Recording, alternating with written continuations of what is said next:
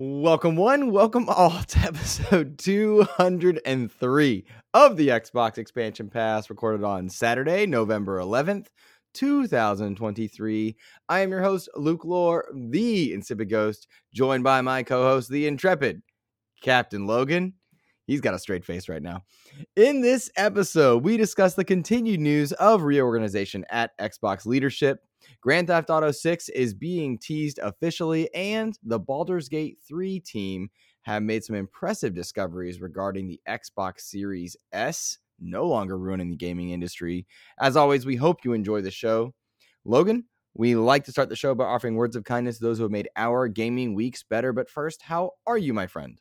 I'm good, dude. I'm really good. It's been an interesting week because it's been busy at work and like my mind has been there, but like all intents and purposes, I've just been having a really good time, like going back to World of Warcraft and just like living in that world for the last week. Like that's been totally encompassed my life. And it's all because of BlizzCon, which I'm sure that we'll talk a little bit about, kind of like circuitously, but it was pretty good. I really can't say anything too bad about it. How about you? How was your week?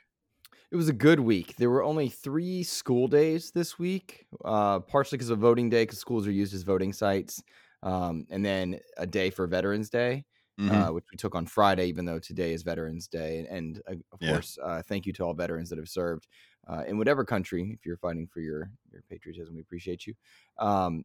But so it was a very strange week for that reason.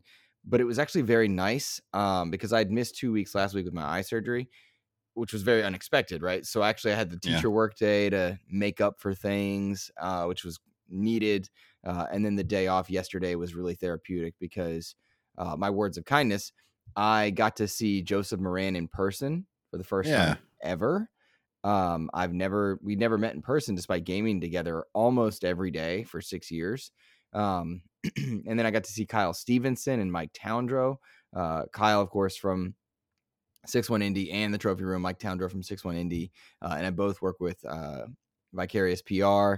It was just so cool how natural it all felt to get to hang out together and see everybody. Like the hugs were real and spending time together. We went to Limited Run Games, the store, and like walked around and saw that. I know we bumped elbows with developers in this bar we were in. We didn't, that wasn't our focus. We didn't talk to anybody, but like we could just, you could see it, you know?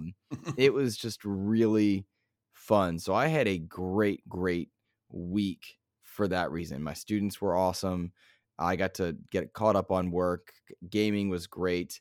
Apart from discussions of Modern Warfare 3's campaign, nobody blew up my notifications for as being, anything. So I had a great week. How dare you?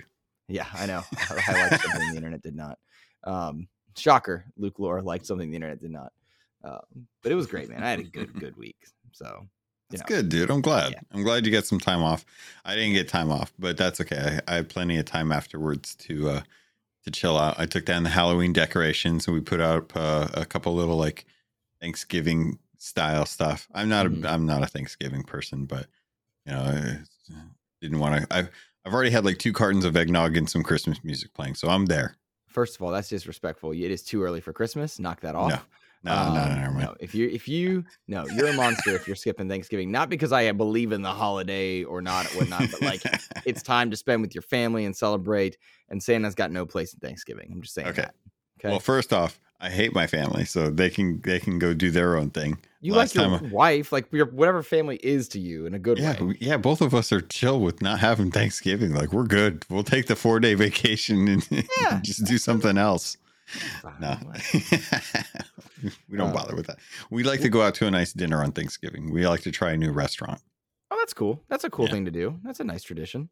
What are your words of kindness this week? I see some cool names that I like in the notes. Yeah, so this week I wanted to shout out PTK Blam because they reached out and wanted to see if I could join up for the Shop podcast today. Technically, I'll be recording with them later this week or this day, and I love when I get those. You know, like he puts out a poll like every week, and I always like check it out and then vote on it and stuff. But it's fun to get invited onto shows. It's fun to be able to like jump on and chat with other people that you don't normally chat to about some of the topics that, you know, like we're going to be talking about today that I'm really looking forward to hearing our conversation about it. But then I get to have a different conversation with them like later on. And I don't know, dude, that's just it's kind of cool. I love doing that. And then the other one is Murphy Lives, who brightened my week with a tweet that they put out where not only did they have a really beautiful photo of like their gamer section in their corner of their room that has like a whole bunch of really cool like Sea of Thieves themed stuff and a really nice PC with lighting and, you know, nice curved monitors and whatnot.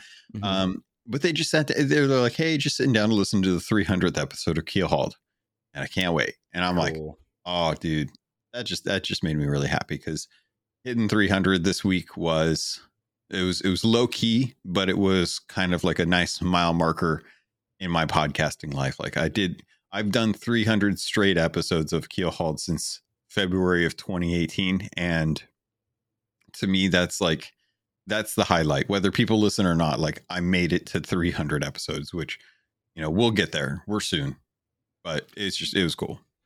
It's so cool to me. I don't think we gave it due credit. I don't even know if we talked about it last week. We mentioned it. Hit that milestone. Did we mention it? Yeah, I'm pretty sure we mentioned it. Did we? Okay, good. Well, I'm proud of you and happy for you. And like that was a highlight of my Monday, was getting to retweet that and seeing that. That was cool. Yeah. So, I know how hard it is to do a show solo because I did it so long until you got here. And that's a lot to be proud of. So yeah, it's tough, especially when you do it on one game. As we've seen with like other games like that are not doing well right now, like it's tough to do content around one game, man. You're never sure. Like if that game, something happens or something happens to that studio, it's not always like grass is green feeling, you know, it's kind of a shame. So I'm just grateful that Rare's a really good company and that they're still putting life into this game. So they really are too. Like they really are. Yeah. I know they've got troubles and stuff like that, but down the line, you know, they'll work all that stuff out. I think it's just a matter of, this is still kind of like their trial. Like they've been working on this first games as a service for the last 5 years. I think the lessons that they're learning from this are what they're putting into Everwild. But it's good studio to follow. It's I don't mind derailing just briefly. It's interesting to watch Sea of Thieves become one of Xbox's most important franchises, even with the addition of Bethesda and Activision Blizzard, because of those lessons that are learned. And if you consider that, like, we saw PlayStation at one point was trying to make 12 live service games, and now they recently come out and said we're reducing that to 6. And then WB making a very offensive statement in my mind, saying they're trying to make all their stuff live service, which really made me sad. But you see that take place, and then look over at one of the few things from the Xbox One generation that Microsoft really nailed, which was Sea of Thieves. And then to a lesser extent, State of Decay 2, like the live service content improvement, that stuff. For any flaws that those things have, it was neat to see that. And Sea of Thieves remains strong because it's wholly unique. You know, you and I talked about this somehow in a previous conversation, that there is nothing like it. Like, you can look at other live service games and see competition. Yeah. But truly, Sea of Thieves is in its own section of the gaming sphere. You know, Destiny has competition, Call of Duty, Fortnite, they have competition. Sea of Thieves is wholly unique, and Xbox and Rare specifically deserve credit for that. Yeah, to come up with a game as hard as it was for them to make that in like Unreal Engine and stuff, like they managed to make a C game and make a C game that's multiplayer. That's like, it doesn't matter where you're from. Like there's no servers separating like North America and Brazil and China and Europe and stuff. Like it's all together. Like you spawn in an area wherever you log in based off of your IP, but you can join anyone's server. It's like doesn't matter. That is amazing. And one of the small things that never really gets touted is the voice to text can translate like on the fly languages that are not your language. So whatever your default language is, it will translate other people's voice to text to that, which is kind of bonkers. That is kind of bonkers. Yeah, that is kind of bonkers. Yeah. That's nuts. Well, I want to give a shout out to our patrons and do some really cool housekeeping. The first thing I want to say is that the merch store for Xbox Expansion Pass is live. Very unexpected that it turned around this quickly. We showed off some of the merch on last week's episode. I got my card wallet here. We put out tweets. It is now live. Link in the description. I think it's very unique, different from other merch stores for other shows. Not t-shirts per se, not stickers per se, but like engraved card wallets, engraved mugs, patch hats, something different and unique. Me too. I think it's cool that it suits our XEP, not quite being traditional in some ways. I really, really like it. And I hope that those of you that were interested, we had a lot of people asking about merch. If you're interested, rock on and enjoy it. And I want to shout out DJ Hero once again for putting this together for the listeners. He did this. This is him. And the stuff's very high quality. I'm very impressed consistently by it. I kept my cup up here to show off, but like these tumblers are really nice, and I just love the engravings. They look beautiful and they're very customizable. So that's there. Link in the description. Shout out to DJ Hero for that, for sure. I'm honored and scared that we have a merch thing. It makes me so nervous. Like, what if nobody does it? But also, like, cool. I do want to also shout out Extra Life is live, and recently we are wrapping up the donations that XEP put together in the month of September. They're finally hitting out to the last people. $25 went to Ian. I put it in the notes. Where'd I put it? Oh, Runkle. Ian Runkle. By request of Butch4969, we did an additional $25 to Ian for his Extra Life campaign, and we also just sent, as of recording now, $25 to the Trophy Room, who is in the moment right now doing their Extra Life campaign. So that is $200 from the XP patrons plus the $50 that you threw in, and I threw in a bit as well. Pretty darn cool, all things considered. Very honored that you guys were willing to support XP on Patreon and thus let us do that for the Trophy Room, or not for Extra Life. Thank you guys. So let's read some patrons. Yeah. So if you are supporting XCP over on patreon.com/Xbox Expansion Pass, thank you so much. You guys are keeping the lights on and the content coming. Our tier 2 and 3 shout outs for this week. I believe it's your turn, Logan. Is it? Oh, okay. Yep. I can't remember. We're going to say yes. Okay. All right. So tier 2 and 3 shout outs. This week it's going to be Nicholas Johnson, Ellery Woods Parker III, Nicholas Downey, Rob Frawley II, Tao Zochi, Trickster, Xbox Skittle, Steel Rain, Matto 1606, Randall Thor 19, Silkenit, Rick Gaffney, African aka Charles Jones, Game Positive, Jam Pack Sam, Matt Valdez, Neo Prime 33, Rick Davis, Red Beast, Xbox Mike 29, the Lord Sir Master James Suddy, Brendan Myers, aka The Winter Gamer, Sony's VP of Marketing, Kevin Butler, Clint Coombs, DJ Hero, and Dano12. Thank you all so much for your love, for your support. It really does help do all the things that Luke wants to do. I know that he's been pushing on me that he wants to get me Call of Duty Modern Warfare 3. I told him he's insane. Save that money in case we decide to do like an XEP trip and we want to use the funds to like pay for plane tickets or hotel rooms or beers. You know, those are all things that I think would be fantastic for us to be able to do in the future. And having dreams like that are possible because of Patreon. So thank you. I have been holding off because I keep wanting to buy it for you. And I'm like, no.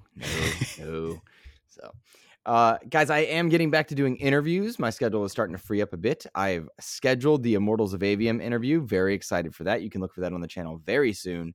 Also talking to the developers of Achilles Legends Untold, and The Invincible is in scheduling. We'll see if we're able to lock that down, but excited to get back to interviews. So patrons, if that was one of your jams, back to that, which is cool. And Creator Talk is coming back as well. Just time was the enemy.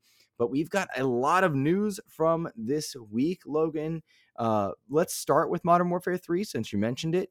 Obviously, we talked a lot about the campaign last week. I was in the minority in enjoying it, but I recognize the flaws that a lot of people said. I still maintain that I don't think 4s and 5s are quite accurate. I think they're a bit too low on that scale for the amount of impressive visuals, gameplay, smooth elements that I had there. But I recognize the flaws. People are saying that it just feels like DLC. It's an asset flip. I don't see asset flip. I do recognize the DLC argument. It is short, but I like the open combat missions. That said, the news for this week, as the game is now fully launched and reviews are in progress for multiplayer, I've played a little bit of the multiplayer, and it feels way better than 2, which is cool because 2 was pretty good. Really? Yeah, very smooth, very good. Cleaner, I think, is the right way to put it, and which makes sense. Like, this is an uptick of an established product. So, like, neat. It really shows kind of its live service upgrade. It's probably too disingenuous to truly use this analogy, but the idea is there. Like, the upgrade that Fortnite got from last gen to this gen, it kind of feels like that. It's all the same, but it's a little better. Yeah. It kind of feels like that, but that might be too much of a jump. But either way, like, once you play it, I think you'll know what I mean. I'm really excited for the MWZ mode, which is zombies, which is just DMZ PvE with zombies. I'm really stoked for that. That's what I think a lot of games are going for and miss the mark. And I played a little bit of it. And our review of this will be more next week, but I'm excited to play some zombies. The part that I think is newsworthy is that reports are coming out that this game was developed in just 16 months, which lends credence to the idea that at one point it was an expansion and then was retooled to be the last kind of boxed element of the Activision era before Xbox stepped in. Really big bummer there that it was so much crunch. We know that Call of Duty is that. For all intents and purposes, the overall product, I think, delivers a great deal for your money, but it depends on what you play. I'm bummed that this happened, but I expect that in future we don't see these news titles now that Activision is under the Xbox umbrella, thanks to a lot of the reorganization stuff that's going to go on. Yeah, that was a real shame, and I've been watching a lot of the zombie mode online through streamers, and I've been excited to get into it. I think it's something that will definitely be up my alley. Having the 3 different tiers available for, like, as far as like the difficulty level, gives you a sense of like, okay, if you just want to jump in and do some fun dumb stuff, then you can stay in like level 1 and level 2 pretty easily. But if you really, really want to go for that level 3 stuff, you're going to have to work on upgrading your weapons and getting experience. And that all seems really cool. And having like 45 minutes to just play around in that zone for a while and kind of see what you can do just looks really cool. It just seems like it is definitely DMZ, and there's other groups in there, but there's no PvP aspect to it. So exactly, I love that. Yeah, like you just get to go around and mow down zombies. And it's funny because there's a point where you get deep enough into the zone that you realize that the zombies can mow you down. And that's when things get a little harrowing. And I think that's really fun. I'm looking forward to that aspect of it, because just shooting like the one hit, one kill zombies, it's okay. But really the goal is the feeder zone to get you the gear that you want to be able to start dipping into the higher stuff, so you can start getting some of those upgrades that are kind of customary to zombies in Call of Duty. Like, you're used to going around trying to find like how you can upgrade your weapon and get the higher damage and stuff like that. And that's definitely in this, but you're going to have to step foot into that level 2 zone if you want to do that.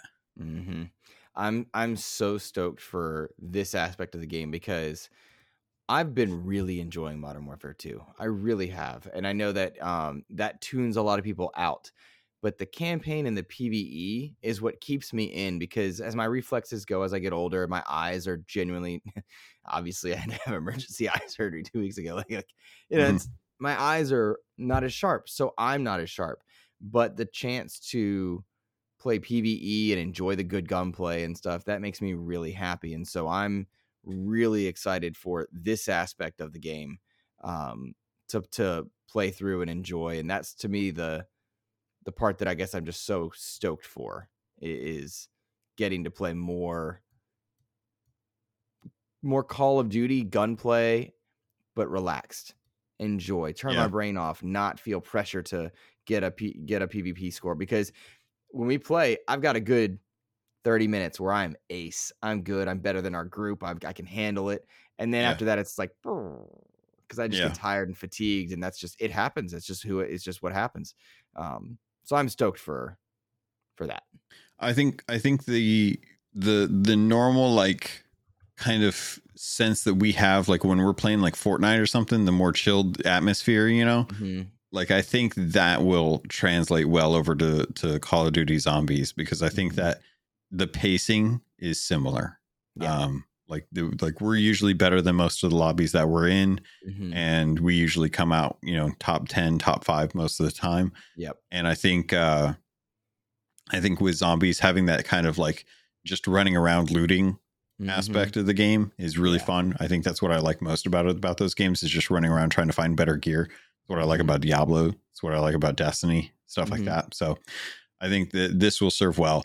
It is a shame to address like the reports about the 16-month crunch that they really, and I think that will definitely sway a lot of people's opinions on whether or not they want to spend like the $70 for this, because it is kind of an uptick from like Fortnite OG to like Fortnite, like, with ray tracing and stuff.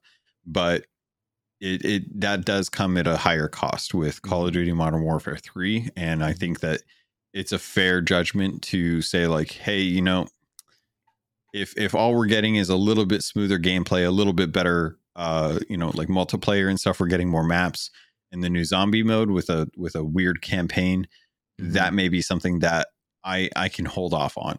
I'll try to live within the live outside the zeitgeist and wait for it to go on sale, because usually it'll go on sale. Yeah, it usually does. I'll be interested to see just kind of how the future, and this is not a new concept, and I talk about this with Ains on and off shows. I'm excited to see how Xbox manages Call of Duty going forward. How do they handle the live service, the content delivery, that kind of stuff?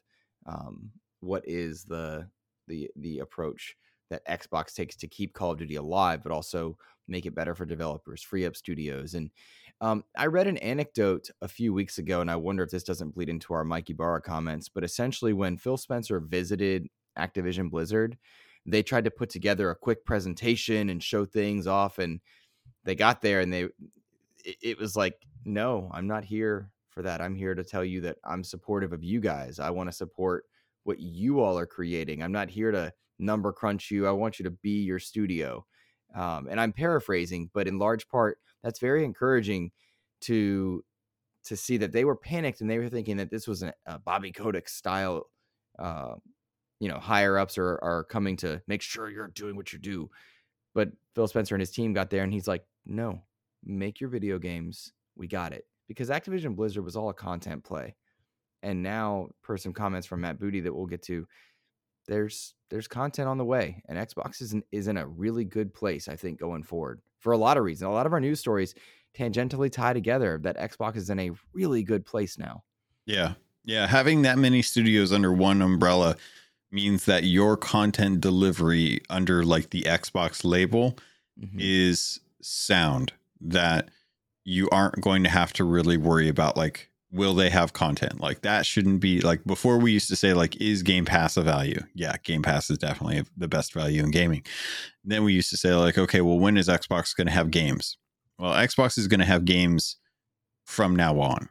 It may not always be something that PlayStation fans will be like, oh, that's my bag, but they are going to have games, and those games are going to be something for a little bit of something for everyone, which I think that is better than curating so nichely that your game exclusives from the multiple studios that you have can all be like boiled down to third person action adventure over the shoulder game. Like that is a dangerous territory to be in, because it doesn't if one of those misses and that was like one of the two that you have in the next like couple years, then that's a bummer, because that's not going to help your student. That's going to cause issues. But Yeah. to hear about like Mike Ybarra's comments on Xbox, and I think it was Rod Ferguson had talked about how they had been preparing a presentation for Phil and them to come in to kind of see like, okay, here's where the studios are at, here's what the game plan looks like for the next couple fiscal years and stuff, and to have them kind of realize like, no, this is just like a sweetheart situation. Like, we're just coming in to come see how things are doing, make sure that, your room's clean, and that's fine. But we also just want to make sure that you're having a good time. Like, it's Phil Spencer opening the door and saying, "Are you winning, son?" And then like having Blizzard and Activision being like, "Yeah, Dad." And then that's it. That's all it needs to be. I think I was really uplifted to see that news story. If it was Rod Ferguson, which I believe you, but like to see his comments, to see Mike Ibarra's comments about how Phil Spencer is approaching the teams and giving creative freedom. We've got a lot of quotes in our notes just about how Spencer and his team, and Spencer, we say this a lot, Spencer is the word we use, the person that's heading up stuff, but it's his culture team that is bringing it in. To see what they're bringing in, and that the new Xbox is about support and help and bringing great content, but not crunching, not demanding. I'm very encouraged to see that now this Activision, not coalition, this Activision group, everything that's under the umbrella now of Xbox as reorganization takes place, they'll hopefully be able to catch their breath a little bit. They'll be able to enjoy making the content, because that is something that we've seen Xbox do for Bethesda in a lot of ways, do for In Exile, for Obsidian. We've heard a lot of these stories. Hey, make what you want to make. Take your time. And without that, you don't get Pentiment, you don't get Bleeding Edge, you don't get Grounded. And sometimes it's a hit, sometimes it's not. Yeah. But you don't get that creative freedom that allows people to feel like they can try things. And again, maybe it's a Grounded, maybe it's Bleeding Edge, but both are supported. Execute your vision. And now that Game Pass is a delivery device on the consumer side, the scary investment approach of like, oh, do I pay $70? Do I pay the $100 Call of Duty? No, you can just enjoy it when it hits Game Pass. And if it's for you, there you go. I'm excited by those realizations, those possibilities. Yeah. I know I saw some comments this week about how Phil thinks that he wants to consider Nintendo fans Xbox gamers as well. And talking to like, as far as like Game Pass and stuff goes, it constantly makes me wonder, like, will we start to see more of a relationship between Nintendo and Xbox, and having Game Pass available on the Switch for cloud streaming, so that they can kind of get a piece of that market as well too? Because with as much content as they're putting out, there's definitely titles that are on Game Pass that could run on Switch. But cloud streaming, I think, fixes a lot of that. And I think that there's a lot of goodwill between those studios, especially now that, Activision and Xbox has kind of like promised Call of Duty to come to the Switch. It's going to be very interesting to kind of see like how that's going to work, especially like the news about Larian Studios and the Xbox Series S. Agreed. And that Larian Studios thing, I think, is going to have impact on a great deal of the gaming industry as a whole, as they are able to extract more performance out of hardware that is, reportedly weaker in many ways. But for anyone that's unaware, the Baldur's Gate 3 devs, the big conversation around Baldur's Gate 3 and Xbox was that they were not able to get the game in parity on the Series S. They could do it on the X, it would match the PlayStation versions, but they couldn't get it to run on the S. And that opened up a number of conversations from us and many other content creators, analysts, journalists. Everybody was wondering, like, why not? And from the most inflammatory to the most conservative, is the Xbox Series S holding things back? And some people made these grand gestures that it was or wasn't. And I'll tell you, playing my Series S, which I do quite often, seeing the most recent COD, seeing Alan Wake 2, and so many other games just run so perfectly on the Series S. It was always in the back of my mind, like, I don't feel like it's the S per se. That's Yeah. the issue. But the big cool thing is that the Baldur's Gate engineers, they were able to figure out a 34% VRAM optimization while making their port. And to me, like, I don't 100% know what that means, but the cool part is they were able to extract more performance that could eventually impact the Series X version, the PS5 version, and allows the game to run extremely well on the Series S. The CEO of Larian came out and was the one that reported this, even showing performance graphs. The reason that's interesting and important is that he, as uh, a voice in the gaming industry, the CEO of one of the Game of the Year contenders, if not the Game of the Year winner, had publicly said, like, hey, we haven't been able to get this on Xbox Series S. And so he was used as a weaponized voice in the console wars. Well, now he's coming out and saying, nope, things are looking good for Xbox. And that lends credence to the idea this is coming this year, Logan. Yeah. Yeah, it definitely. I think it's actually going to get announced as a release date for like a shadow drop on the Game Awards. Just because of the the timing around it. They were targeting kind of like December and stuff. This is what I think is very interesting. Like, and I was reading through an article that Jez Corden had put out over on Windows Central this week that basically kind of talked about how Jez feels like he was wrong about the Series S and it holding back gaming in general for like this generation.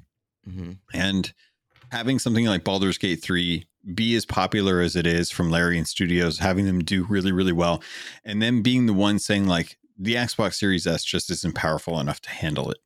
And then them going back, getting the time that they need, having Phil Spencer at Gamescom say like, we are sending engineers over to them to go like help them with this, helps give an understanding that, look, guys, it's not the hardware, it's the engineers, it's the developers. The developers have always been the problem with like, it's, I hear the same thing with other people that are like, oh, the Series S, you can't develop for it. And I'm like, no, because I'm pretty sure other studios have better games that are able to develop for it. So when I see Alan Wake 2, yeah, Alan Wake 2, Diablo 4, Call of Duty, there are plenty of really good games that are available in the Series S.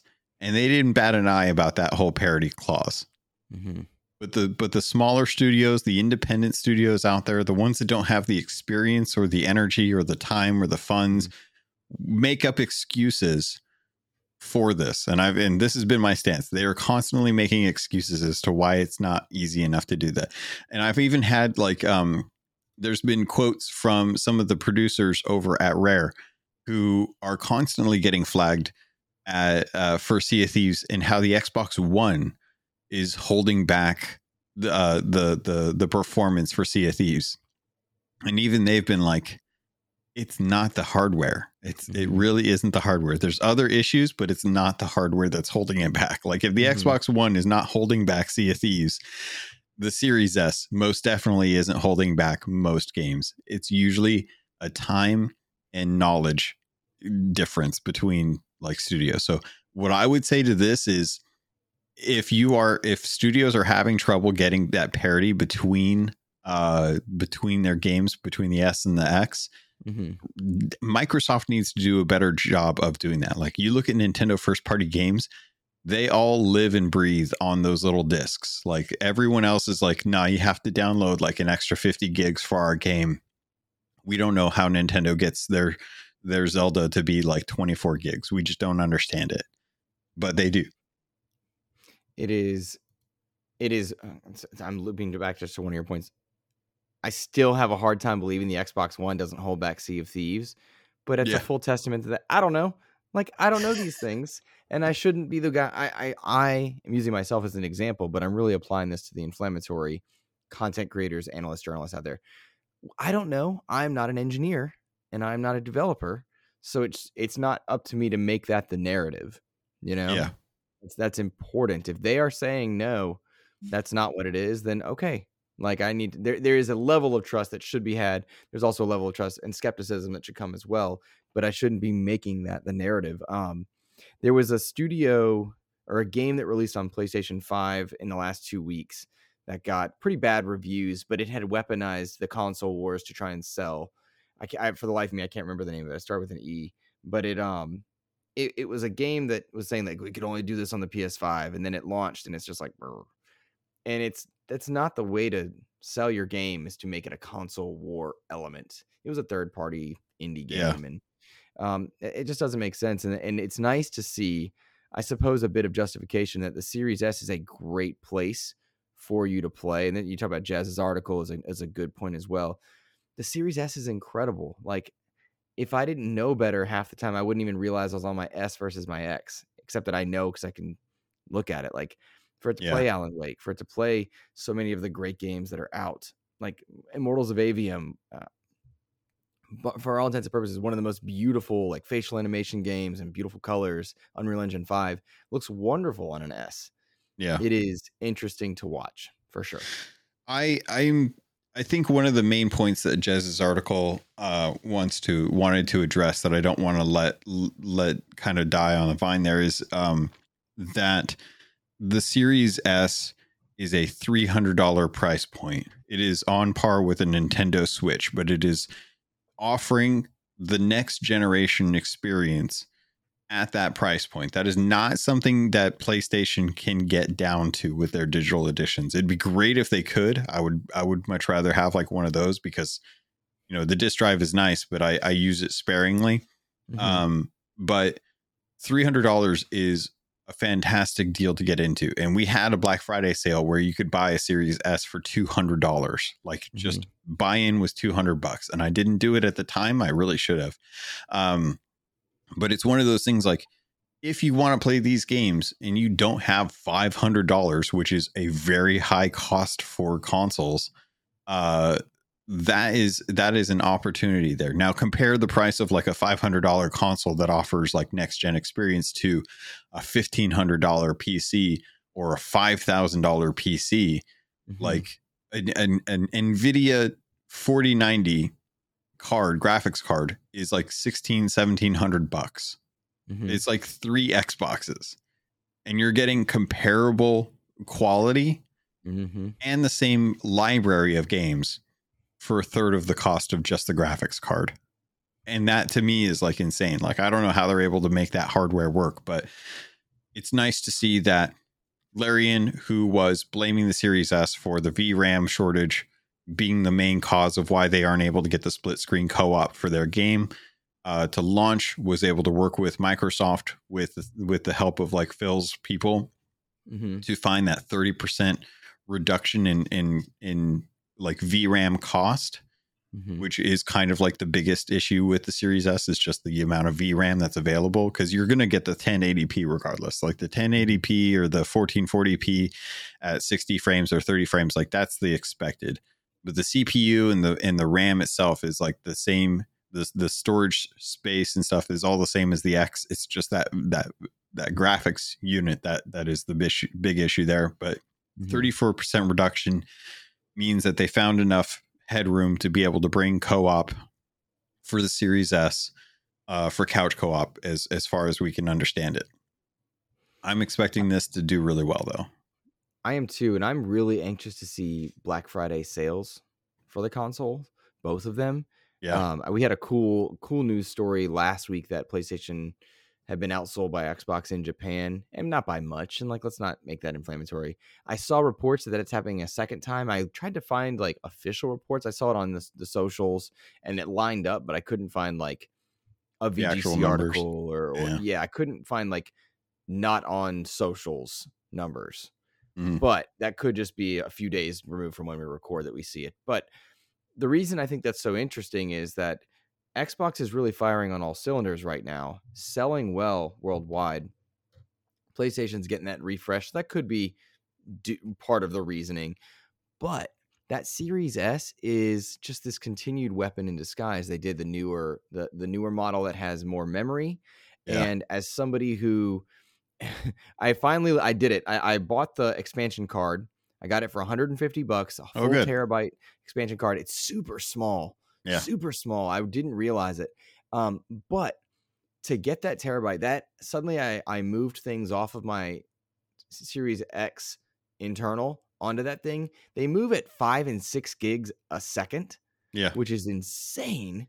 But now that makes my Series S that much more usable. I can just pop it out, go downstairs, pop it in, and play. Yeah. And that's wild to me. But it has made the Series S even more accessible because it's small, it's lightweight. I brought it with me to Raleigh when I was potentially going to stay overnight last night. Didn't know what we were going to do. And it was just like HDMI out, power cord, boom. And it's this big. It fits in my bag. And all that memory is in that little expansion card. It was just remarkable to me in a world of ROG Allies and Steam Deck OLEDs that are coming and Switches and PlayStation 5 redesigns and Xboxes. It was like the Series S is just incredible for what it is and the money. And it's just, I'm consistently in awe of it.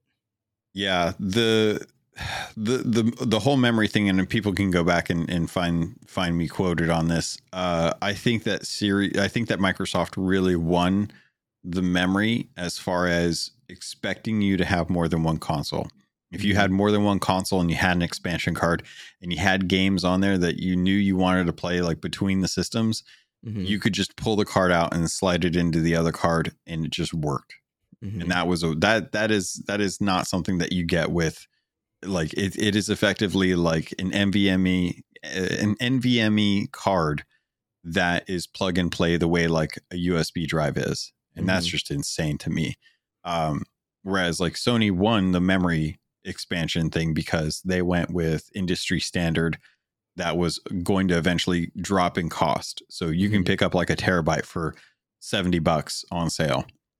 Whereas this, you can find a deal and it'll be Western Digital, but you're still going to be paying $150 for a gig or a terabyte's worth of space. But yeah, it's great to see that the Series S can be as low of an entry point as $300, $350 if we want to get the terabyte version, and then add another $150 on top of that to get like 2 terabytes worth of space. I have 2 memory cards for my Series X's. I've got a terabyte and a 500 gig one, and those are constantly full. And it's nice having that extra space on those cards. Like one of these days I might actually like go and get one of those 2 terabyte ones and just like live and breathe off of that. But I might sell my 50. Yeah, I'll tell you what, I'm loving this thing and I've had it for a day and it is changing my comfort level because now I can move things off of my external, like Series X and S games that can't play off of it. Like Diablo and Sea of Thieves are good examples. I was able to move them off of the external and make them usable. And now it's easier to jump in and play. I was able to go in and play Street Fighter 6 just right off that card in a way and enjoy it the way it's meant to be enjoyed. And that was just cool. Like that, I liked that. Made me very happy. And you don't think about it. It just works. It just boots up like a normal. And that's how it should be. Yeah. And I'm anxious to go downstairs with it just because like my wife's out of town this weekend. I'm just going to pop that card, go downstairs and play on my S. So I'm near my dog. Cool. Yep. That's awesome. I'm excited for that for sure. Yeah, they did a good job with that. Big time. Let's see, Logan, kind of tangentially related, I suppose. The PlayStation 5 Slim detachable disc drive. Would you want to talk about that real quick? Because that and the Steam Deck, the new Steam Deck, those are kind of our hardware elements, which are competitors to the Series S and X in depending on how you look at it. I think those are both worth talking about. Yeah, it's an interesting story. So like we've had conversations about the whole like should Xbox do a mobile device, a mobile handheld, and the Xbox or the PlayStation Portal just launched. So like people finally have their hands on that and stuff. So Steam Deck, Valve just announced that there's a new OLED version of the Steam Deck that's coming out. It's going to be at the same price points as their current lineup is, except for the lowest tier. The lowest tier is still going to be that kind of $300 price point where it's like the LCD screen. That, which is a fantastic deal, man, to get portable gaming at the level of that, plus have like your full Steam library available. That's a really good deal. You have to do a lot of swapping and stuff like that, but the fact that they're doing an OLED refresh, shows that the Steam Deck is a beast of a system, and that it is a handheld that will continue to redefine what handhelds are for gaming in general, which pushes me to the idea that maybe there's space in the next generation of Xbox where they come out with their own kind of Steam Deck thing that is more like native experience. Because I know like Phil Spencer has his ROG Ally and stuff, and that's cool. But you know, like just like the backbones that have the Xbox branding on them, I kind of want like an Xbox version of like the Steam Deck. So there's new OLEDs coming out. Just everything's better. It looks the same, but the screen's a lot better. They bumped up the battery life. It's got more storage capacity in there, which is nice. The screen's a lot brighter too because of the OLED. It's got HDR. It's also going to be a little bit lighter, and it charges faster. Still has that Wi-Fi 6 now as well too, so games are going to install or download faster as well. So overall, just it's great to see that it is doing well, and that they are ready to bump it up to the next like little iteration, and see like if a Steam Deck 2 comes out, like what kind of improvements can they do. But I think they're going to wait and see like what Nintendo does to kind of gauge the market, because Nintendo's Switch is supposed to get its successor in 2024. And that will say a lot about where the handheld market goes, because at 130 plus million units that they just announced, the Switch is doing well, and they are going to be the ones that are the trendsetters. Steam will come out with their next version after they see what the Switch has done and how they can kind of emulate or backwards engineer kind of some of that stuff, reverse engineer. Right. The roadmap for 2024 to me is going to be really cool to see, because we anticipate new Nintendo hardware. We anticipate new first-party games from Xbox, and Matt Booty in a recent interview alluded to that. I'm also really curious to see what PlayStation's got up their sleeve, because we don't know much about their future lineup in the immediate future. We know Wolverine, we don't know when, and factions might be a thing, might not.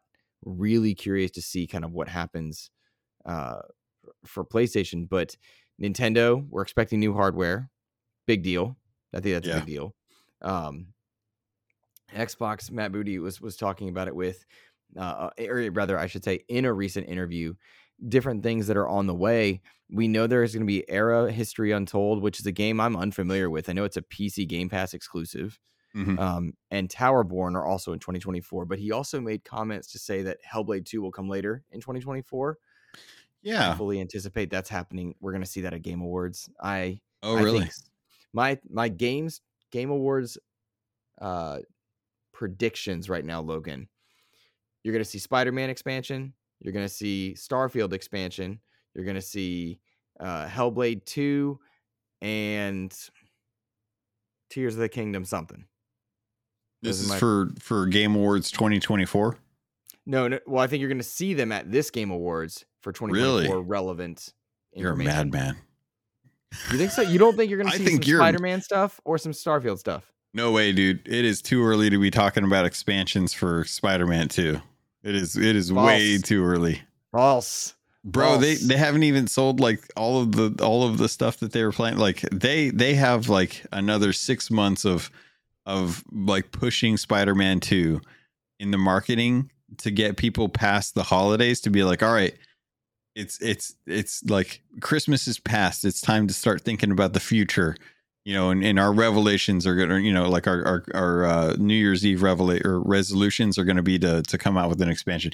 I don't think we're seeing anything Spider-Man 2 except for continued promotion for Spider-Man 2 until at least like March, April at the earliest. Like I don't think they're anywhere close to like what are they working on next. I think they're absolutely gonna tell us. I think they're gonna say Miles Morales this or that or something is happening. I think that's exactly what's going to go on. Dang. I think. Okay. I also think Starfield needs to take advantage of its platform, like the Game Awards. Everyone watches. Xbox just bought XYZ. Starfield needs to be on display because it won a golden joystick. I have no idea what that means. Let me just be real clear. I have no clue what that actually The means golden any way. joysticks. Yeah, but like I don't know what that means. Is what I'm saying. Oh, Like it's just another award ceremony thing. It's not like the golden joysticks. I could be wrong on this, but I'm pretty sure that is more of like the industry kind of patting each other on the back. Okay, like Dice-esque, maybe. Maybe Dice is the one that I'm thinking of. Either way, it kind of a null issue. The bigger deal is like cool, but I think I think Starfield is 2 big patches away from being a Game of the Year contender. You got to reduce those loading screens. And you got to have more to do in terms of discovery. They just put out a patch. Tell me, no, big patch, Yeah. big patches is what I'm saying. Not like quality of life. Like they need to clean up some of the loading screens and give you stuff to do. But like they're doing good stuff. And did you see the beta program they're doing? No, I didn't. So on PC, you can now opt in to play the patched versions of stuff early and help them get the mods and stuff cleaned up for full release. So you can opt in on a beta program on Steam and help them basically bring the best version of Starfield to everybody else, which is cool. I think that's great. But I think like you would expect from a Bethesda joint, it's launching well, but got more to do before it hits its potential. Yeah, that's a weird one because Starfield is it's a platform. Like we're going to be seeing content for that for a long time. But I honestly think that most games are going to have a 6-month runtime before they have like enough information to put together like a little teaser trailer on what's going to be the next expansion. Because otherwise you run the risk of Metroid 4 priming it. And then you're sitting there like, okay, well, we announced it too early. Oops. But fair. I think Metroid Prime 4 is probably just being held for Switch 2. I think Metroid Prime 4 has had a lot of issues and they just don't know like what they want that game to be. Could be. But yeah. Oh, and by the way, our History Untold, that's that kind of like Civ game that is like you kind of take you take control of like pivotal moments through history and you kind of like change things are so you can kind of I'm trying to think of like what it is like you can have it so that Japan has the industrial era as opposed to Europe, and just kind of like change the course of history and how things happen and stuff. Yeah, that's cool. Like you can give the Mayan civilization the guns instead of the conquistadors. It's an interesting one. I think that's more for like Age of Empires and Civilization fans, which is kind of why I think it's a PC exclusive. But Towerborn, I think, will be interesting. We'll have to see how that's going. It was nice to see kind of Matt doing the rounds after their kind of like trip around the Activision Blizzard teams. Them kind of coming out to talk about like some of the stuff that they're looking forward to is nice. Hellblade 2 being so pushed out is interesting because I just saw advertisements through Twitch that had Senua's Saga like as part of it. And I was like, oh, this is just trailer footage that we've already seen. But they're already wrapping it into their like kind of Game Pass marketing right now, which means it must be closer than he may be letting on. Yeah, you'd have to think it is. Yeah. I'm excited in general just to see the realization, like, what is this game? Because I hope it's more Hellblade plus combat. Like, I need more combat because I love Hellblade 1, but I think I want more combat in there. Yeah. That's what I'm hoping it is. We'll see. Yeah. I'm sure that whatever it is, it's going to be amazing though. Like at the end of the day. Oh yeah. Definitely. Those people are wizards. Without a doubt, they are wizards. You know what else is kind of amazing? What's that? That we got an announcement for an announcement. I always love announcements for announcements. Like whenever someone comes out and says, "Hey, we're going to be doing something," to announce something. And you're like, wait, isn't this why not just do the announcement now? And they're like, no. We got to get you prepped for it. You're not ready. It's to head off leakers, you think? I think it's to get people to stop storming the stage at Game Awards. That's what I think this is. So let's be clear of what we're alluding to. If you guys haven't heard, Rockstar Games has finally come out and announced that they are going to announce GTA 6 in December, early December. Luke, I think you and I are probably the wrong people to be talking about GTA 6. Yep. That's nice. Yeah. I haven't played very much of 5 at all. I own 2 copies of it. I think I've put maybe like 15 minutes into each, and both were free. I genuinely have not like invested my life into GTA 5. But this was making the rounds. So Rockstar announced that there's going to be a trailer early December for GTA 6. There's a strong inclination that this is going to be a trailer that gets shown off at the Game Awards, given the timing. And given that the last 2 times the Game Awards have happened, Jeff has been accosted by people like running up demanding a GTA 6 trailer. So only fitting that Rockstar get a hold ahead of the Game Awards announcements and say like, hey, we're going to have a trailer. Don't do anything stupid. Because this time Jeff might actually just punch you. He gets, I think it was Kevin Ainsworth. He gets one. Like, he gets to punch somebody. Yeah. You know? Like, I think Will Smith should be on standby at any given point. And if the trailer's not there, he heads out there. He's like, well, my time is now. I'm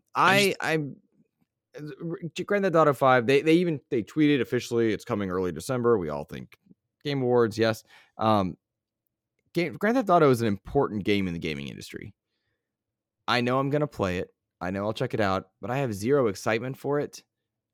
But it's important. It's neat. Like, it's I will enjoy checking it out, but I'm not looking forward to it in some exuberant way. I part of me thinks that this is not a Luke game because Luke likes superheroes, and GTA is not a game where you're playing a good person most of the time. Correct. And I think that kind of rails against your desire to have like upright justice and stuff like that. Like, that is kind of like your bag. Not to say that there's anything negative or wrong about playing like a villain in a GTA or like a morally corrupt person in GTA. I think a lot of people get their fantasies out that way so that they don't have to be horrible people in real life. I think that's why a lot of people like Sea of Thieves, because you get to steal and you get to kill and you don't do that in real life. And with GTA 6, I'm excited for this because I want to see what they're going to do compared to Red Dead Redemption 2, which I think Red Dead Redemption 2 is still one of the most beautiful and well realized worlds I think I've ever seen in games.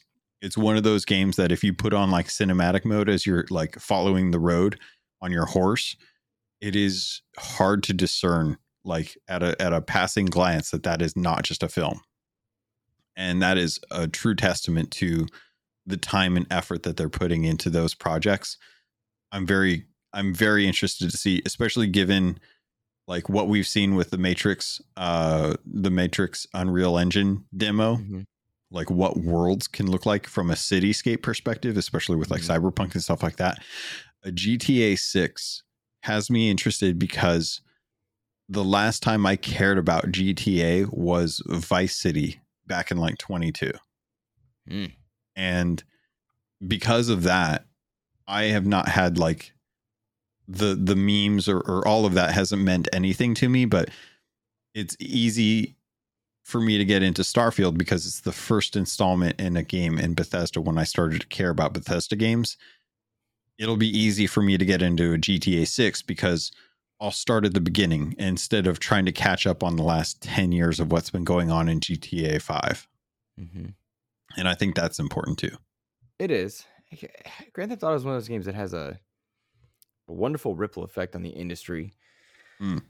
But you're right. I don't enjoy the extreme satire of 3 was fun at the time. Yeah. Because it was like, they're making fun of Lindsay Lohan. People are dumb. But the amount of real life events in the last 10 years that has been so on the nose for what satire was supposed to be. Yeah. I'm sure there's a Storm the Capitol style mission, a vaccine discussion mission, some sort of like a I don't know. There's so many social justice elements that took place in the last 10 years that are going to be that have been memed already, and they were satirically true. I don't know if I want to live that over again, but I Yeah. also don't know what the game is. They say Bonnie and Clyde was an inspiration, sure, but it is a technical marvel, GTA 5, and I imagine 6 is as well. And like many games, it'll push the industry, and so I'm interested in that respect. I'm sure I'll play it for that purpose. But you're right. I enjoy the justice element of games. Being a good person is fun for me, and um, we've talked at length about this on the show lately. My state in life, I've not been able to do the high cerebral game or the deep thought or very negative game. I've needed the point shoot, dumb brain type game for the past few weeks, and I think now that my schedule's freeing up, I'll be able to go back to being more cerebral and reading and whatnot. But you got to be in the right state of mind for some games, and GTA, depending on how you play it, might require kind of your brain to turn off or turn on in different ways. How many people play GTA Online that have never touched the campaign? A lot. Yeah. What you get out of it is going to be very much what you go in for it. I think a lot of it will depend on the flow of the campaign and the missions. If they're small enough and digestible enough, I think that retention will be higher. But a lot of open worlds still suffer from that, choice paralysis issue where you just have too much to do and you're not sure where you want to start things off. And because of that, you're like, I just want to drive around and shoot people at this point because I'm not sure like what I need to do or how to do it. And there's, I run into this problem with World of Warcraft. I've been jumping into that as kind of like an open world testament without things telling me where I need to go and what I need to kill. It is very hard for me to feel like I can progress in a meaningful way. And that is something I'll be interested to see, given how like Zelda has impacted the open world aspect of gaming. If the world is beautiful enough and I know a couple of the main objectives that I need to go do, I can kind of head in those directions. So I'm hoping with a game like GTA 6 that will be something that gets brought over. But that's a much different thing when you're on the ground and like your traversal will have to be across roads and stuff like that. You'll have to drive everywhere. You have to kind of, and that's part of the problem I think that Cyberpunk had is that you just have to drive everywhere or you have to fast travel. Whereas with like Spider-Man 2, you get a fly suit and you just fly around. It's a lot easier to get somewhere. It's fast travels quick and stuff like that. Same thing with the crew. You just jump into the world and you can fast travel wherever you want and poop, you're right there. But with this, it'll be very interesting to see how they design that open world, given how much the open world design has changed in the last 10 years. Very true. Very true. Either way, it'll be a pinpoint monumental thing. And you have to imagine 2024 is when it releases. Yeah. It'll be really interesting. I wonder how it looks on the Series S. I wonder if there are any limitations there. Yeah. Some technology is incredible, and there are wizards that make games. It'll be really cool to see just what that game does. The irony will be, I think, if it all doesn't happen at Game Awards, that'll be really interesting. But Keighley and Rockstar seem to be pretty much very closely tied. Closely tied. I think Keighley knows that having that trailer at the Game Awards is going to be make or break on like whether or not his Game Awards is considered a success. Because I think there's going to be hurt feelings at this Game Awards regardless. There are too many good games, and some really good games are going to get snubbed. And having a GTA trailer kind of alleviates like how was the Game Awards? It was fantastic. We got the GTA 6 trailer. I was like, okay, well, what about the games? Yeah, they happened. So I am sure we're gonna get the question in a few weeks, but like the snubs of Game Awards are gonna be really interesting. Yeah, I'm willing to bet that Tears of the Kingdom and Spider-Man are your two snubs. They don't get in there. I don't think Tears of the Kingdom gets it. I don't think Spider-Man gets it. I don't think Starfield's in the conversation. But I would be willing to bet that like Mario Wonder is in there. Baldur's Gate's your winner. Yeah, I don't think Tears of the Kingdom or Spider-Man gets It's the look. it's amazing to me to have people, and granted, I haven't played Baldur's Gate 3. I'm waiting for the console version to come out. Same. I'm going off of the vibe, the temperature. Yeah, I've not played. I think Alan Wake will be in the conversation, but I'm going off temperature, not my personal yeah. experience. It's amazing to think that like Baldur's Gate to me does not appear to do anything that interesting.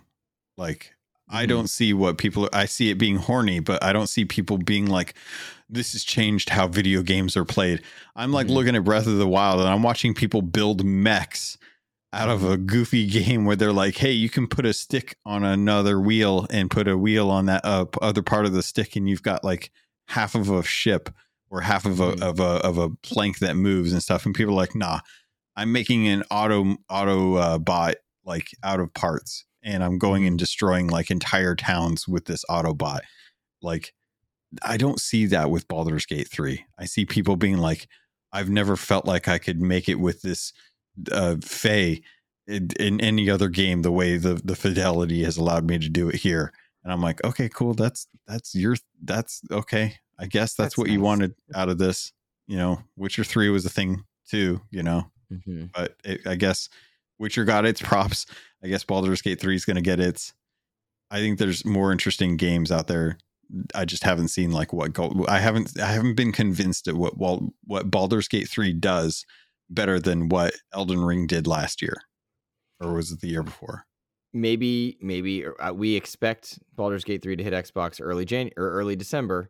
Maybe you change your mind after playing it, you know, because I know Ellery, they are very high on it. Yeah.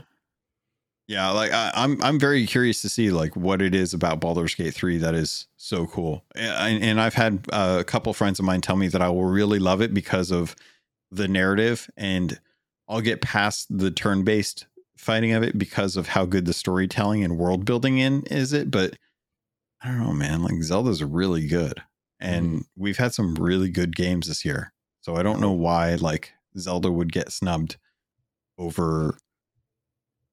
Well, yeah. I'll tell you why I think. So I had this conversation similarly with Mike Towndrow yesterday when we got to meet in person. It was cool.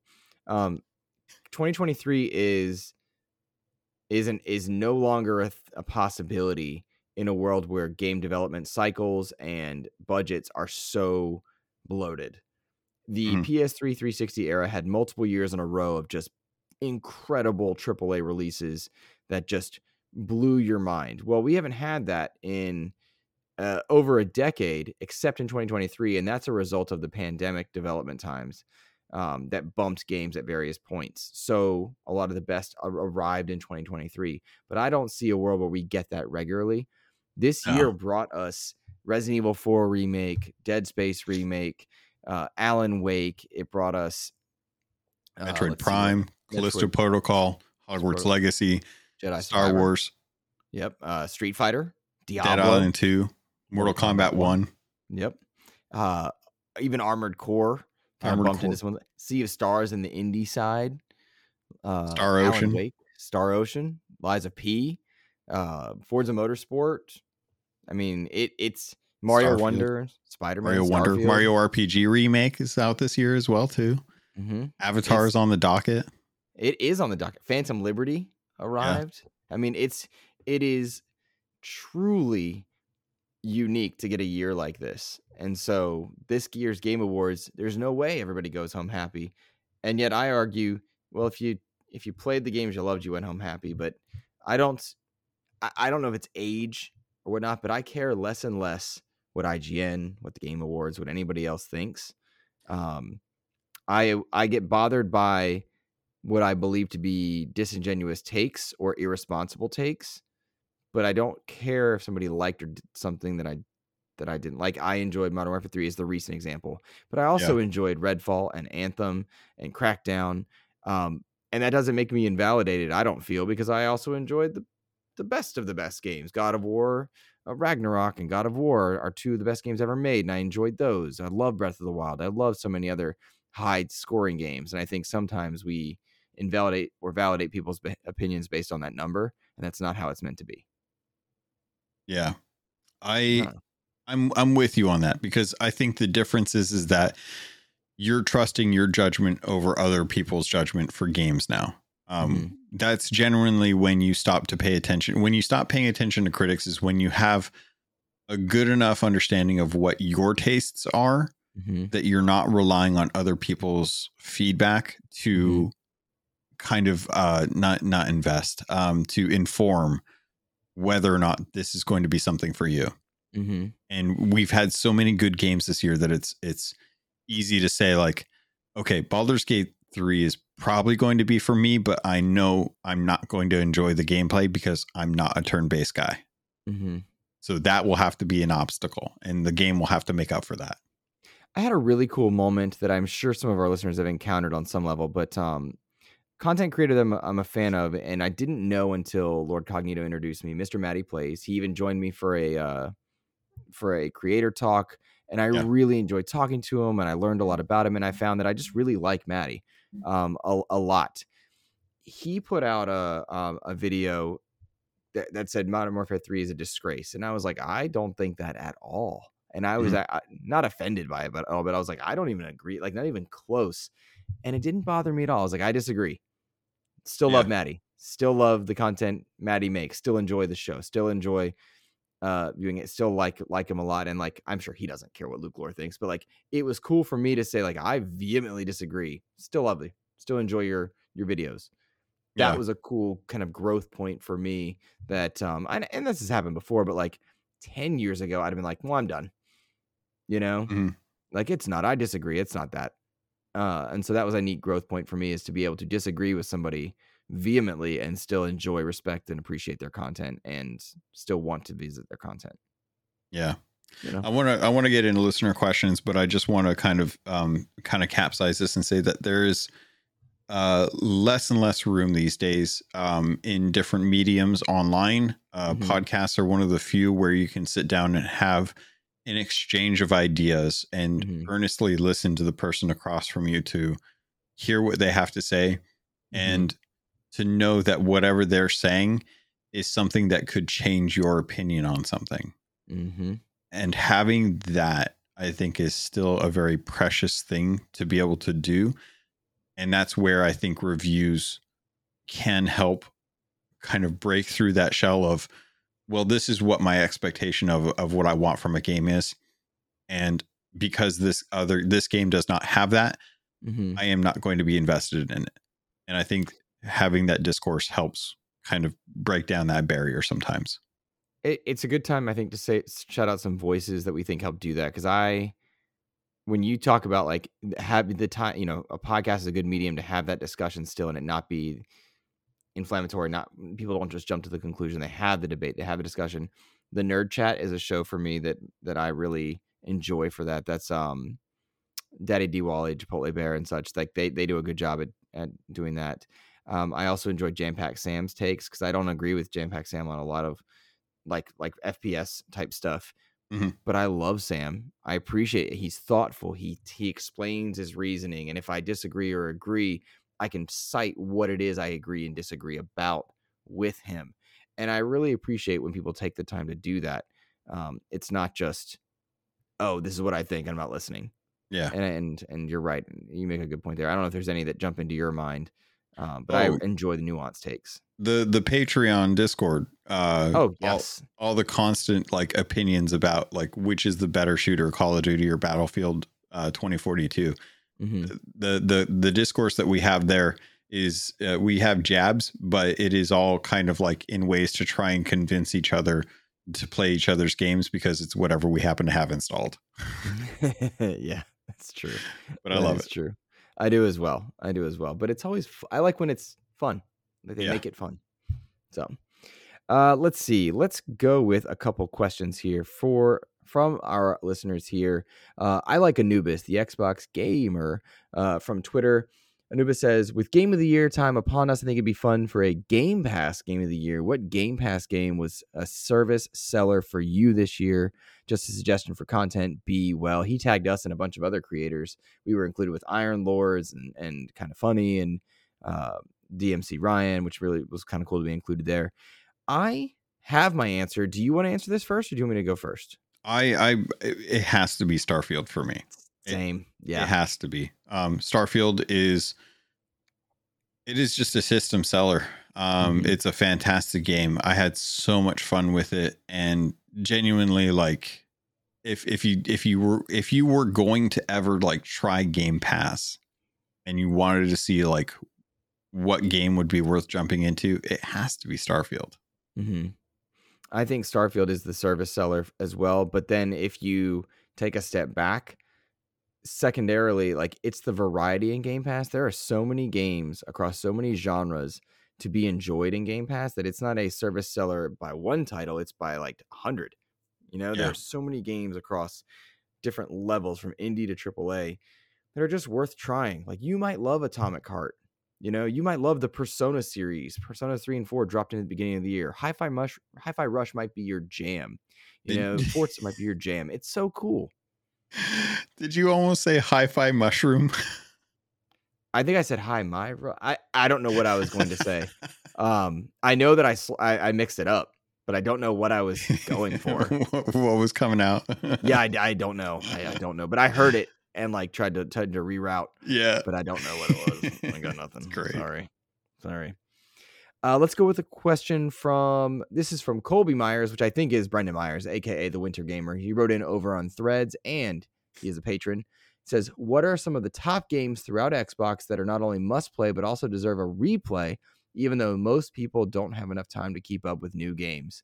Starfield's the easy answer for this one, because replaying Starfield is built into the game. That is a purpose-built thing that they do. But for sure that, and I would argue also any of the Halo games, Master Chief Collection is great. Going through those campaigns on a regular basis is dope. Enjoy that. What about for you? I would say the Pirates of the Caribbean content for Sea of Thieves is a must play. Anyone that grew up near like Disneyland or Disney World that's gone on that Pirates of the Caribbean ride owes it to themselves to jump into that. Trying to think of like other good Xbox ones. Worth replaying. Worth replaying is interesting because I think Starfield kind of falls into that territory, but I think that's through the new game plus, which I put on hold for the sake of Phantom Liberty. But that's definitely one that will reward you well for going back and playing through new game plus. Like once you complete that campaign, you start off in new game plus. It's a much different bag. And I think that's worth going in and playing through again. Want to give a note that, like, I mentioned Master Chief Collection, but like the campaigns of Gears and Halo are all like top to bottom. Every game has something to offer, and they're cool, like marches through history, particularly Gears with the Unreal Engine that they're using there and the way they tried to change the series while staying true. I really like that. Yeah, the Judgment Day edition for Gears 1 is one that holds up really well nowadays. I think the Ultimate Edition. What did I say? Judgment Day edition, which makes sense because it's Judgment Day. Yeah. But, I wonder why I thought that. I don't know. It was called Emergence Day, just for the record. Oh, you know what it is? I think I'm conflating Juggernaut edition from State of Decay. And I'm like putting words into my mind and trying to come out with the actual answer. But yeah, I think the remakes for Gears 1 really does hold up. It's beautiful. Looks great. Yeah. I can't think of anything else though that I would say. I think those are good answers. All right. Yeah. Next question comes from Edward Varnell over on Twitter. I can always count on Edward to support the show, and I appreciate him. Yeah. Do you think it's time for Xbox to give up the battery system for their controllers? And if not, what makes you think it was a good idea since the 360 days? Also, is it time for Quantum Break 2 to be announced? Should 343 Studios take a stab at it? Yes, it's time to give up batteries for the love. That's just a Duracell deal, by the way. That's the only reason that's happened. Get rid of batteries. No, you're insane. No, I'm actually in the right on this. All right, tell me why. Okay, if you talk about lithium ion in the environment, I'm gonna lose it. I'm gonna tell you right now. If the battery dies in this nice, beautiful Master Chief Edition Xbox Series Elite 2 controller, guess how I'm not going to be using it? Oh wait, you don't have to, because I'm not going to be using it. You don't have to You guess. wire it. You wire it? I Yes, have a 10-foot long living room. Like, this is this is here right now. That's fine. But this is only going to hold the charge for so long. You know what doesn't have to hold a charge? Any of the other controllers that have batteries, because I can always buy a rechargeable battery pack. At worst case scenario, I can always have a couple AA's. I can't do that with my Nintendo Switch Pro controller. I can't do that with my PlayStation 5 controller. If the batteries die in those, I just have to buy a brand new thing. Do you also keep batteries in your refrigerator, you old man? No, I don't. The youth don't understand that joke, by the way. No, they don't. No, I have little battery packs in these. And you know what? These last a few years for sure. And you recharge them the way you would recharge a normal controller. But you know what happens? These things can be taken out. These little battery packs can be removed. And you know why you want to do that? Because over time, lithium ion swells. And when those battery packs start to like change the chemistry swells. And they swell, they start to break the actual internals, or they at worst leak and can cause fires. So at some point, you're going to have to rip the lithium ion batteries out of all the cool little things that you got in your house, because eventually those things are going to swell and they're going to crack the shells, and they're going to strip the screws that are holding the little tiny screws that are holding them together. And that's going to suck, because you're going to miss like really cool controllers like this are going to have serious issues in the future when the batteries inside of them have to be ripped out, and you're going to have to do that on your own or have someone else do it, because these are not hard. These can be questionably hard to get into if you're not used to it.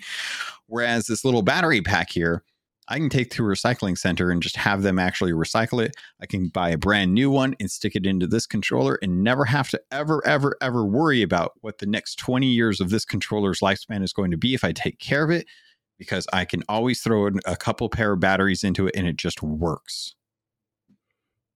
I got to tell you, I don't know what in the flat earth you're talking about. Recycling centers, we don't do that in the South. Okay. That's a California thing. We like to destroy our environment accordingly. I think battery packs or batteries should go the way of the dodo, and it should all be lithium ion rechargeable. I actually don't care if it's lithium ion. I just don't think we should ever have to worry about batteries. Just plug it up. You're always going to have to worry about batteries. Just buy a rechargeable battery pack, Luke.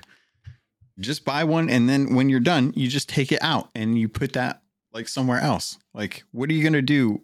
Like, okay. For the record, I have rechargeable battery packs, but yeah, I don't think we should be worrying about AA's anymore. So well, there's a difference between like a battery, like, okay, so the battery system for the controllers is the question here, not are you using AA batteries? Okay. Let's back off the flat earth edge. I don't think AA's are what they should be doing. That's what I mean. I don't mind. You know, it'd be cool if they just had a battery pack with a controller and you charge those. They do. And the Earth one came out this year and had a rechargeable battery pack that came with it. Oh, that's cool. That's nice. Yeah, it was the Earth Day celebration one. But they should develop a program where you recycle those battery packs. All right, that'd be cool. So, sorry, Mr. First World Problems. Not everyone has lithium-ion battery packs. Some countries still have to live off of AA batteries. Well, this is why America does what it does. This is why America's the best. Okay. No, I was not used to the battery system for controllers when like I've been used to like Nintendo products. Like Nintendo products all have like their stuff built in. I was used to PlayStation having their stuff built in. When I got to Xbox, I still like that better. I mean, it's cool. It's cool to toss this thing on the little charging dock and just have it work. It's cool to not have to think about it and just, I put my phone on the little charging pad and it just charges. I don't have to think about like replacing the batteries in my Samsung Galaxy phone anymore and stuff like that. But at the same time, it's the longevity of the system. Like my Joy-Cons that I have in a drawer somewhere, those batteries are going to swell and that's going to cause issues. Like I'm going to have to break open those Joy-Cons and I'm going to have to take those lithium ions out and get them replaced. I'm going to have to do those Joy-Cons were going to drift well before that happened. I've had one set which was the original set from 2017, ever start to slowly drift. And I have 3 sets of Joy-Cons. You're like the 360 era person that's like, I've never gotten a red ring. I never had a red ring. 6 of you. I never had a red ring. Oh my gosh, jeez. Some of that's us, how you know Logan's lying to everybody. Some never of us had take a red care ring. of our That's not a hardware. thing. Some of us are okay with the battery system. What? We didn't have red rings in my house. You know why? Because we weren't trying to destroy our consoles. What are you talking? Dust. We never had red rings in my house. That's Logan saying we never had Xbox 360s in my house. I had a 360. No, you did not. Not if you didn't have a red ring. Not if you didn't have a red ring. I had a Kinect. My handle back in the day was Captain Conquest because it was a joke on my WoW character. Mm-hmm. What model did you have? Did you have this? It was the S. launch one? No. Oh, well, the S never did red ring. They redesigned it. It was a 360. Luke, it was a 360. No, you just said 360. You're now trying to drill into this and be like, okay, well, it was a Series S, so they had already worked out the heating issues with that. So clearly that's why you never had it. Logan hates Halo. I always knew you thought that Resistance was a better shooter. Reach sucks. I'm sorry. You are so wrong. Oh my God. Oh my God. 4 and 5 had a good plot going that just didn't get realized.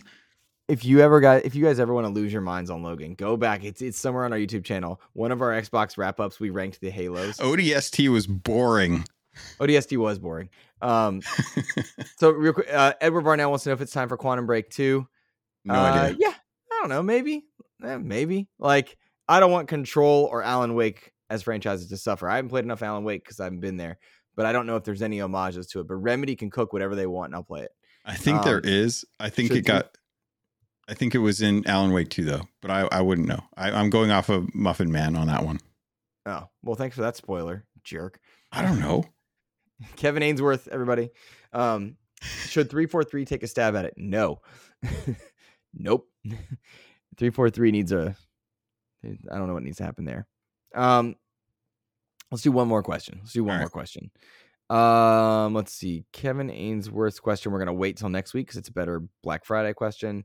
Let's do Jose Martinez's question. He writes it over on Twitter. Yeah. What are your guys' thoughts on companies giving tiny teasers way ahead of release? Does it build hype levels or just make you mad? As an example, think about Mass Effect and their yearly end 7-day teasers, despite the game being at least 5 years out. I do not like teasers that don't make sense. It was important that we saw at the beginning of the Xbox One generation a State of Decay 3 teaser. But to their credit, they've not continued to go to that well. They said, hey, this is a thing, and they've left it alone. Metroid Prime 4, maybe it's a bit egregious, but I think they're just sitting on it, right? False hype teasers are not fair, not good, not healthy.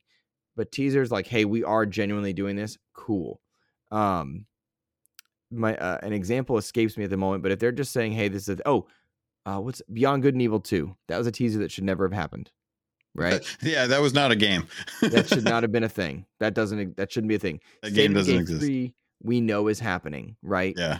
That's a thing. But they've not gone back to that well. Whereas Beyond Good and Evil 2, it's been revisited here and there. So it depends on how that teaser is being used. If it's being used to manipulate an audience, I don't think that's healthy.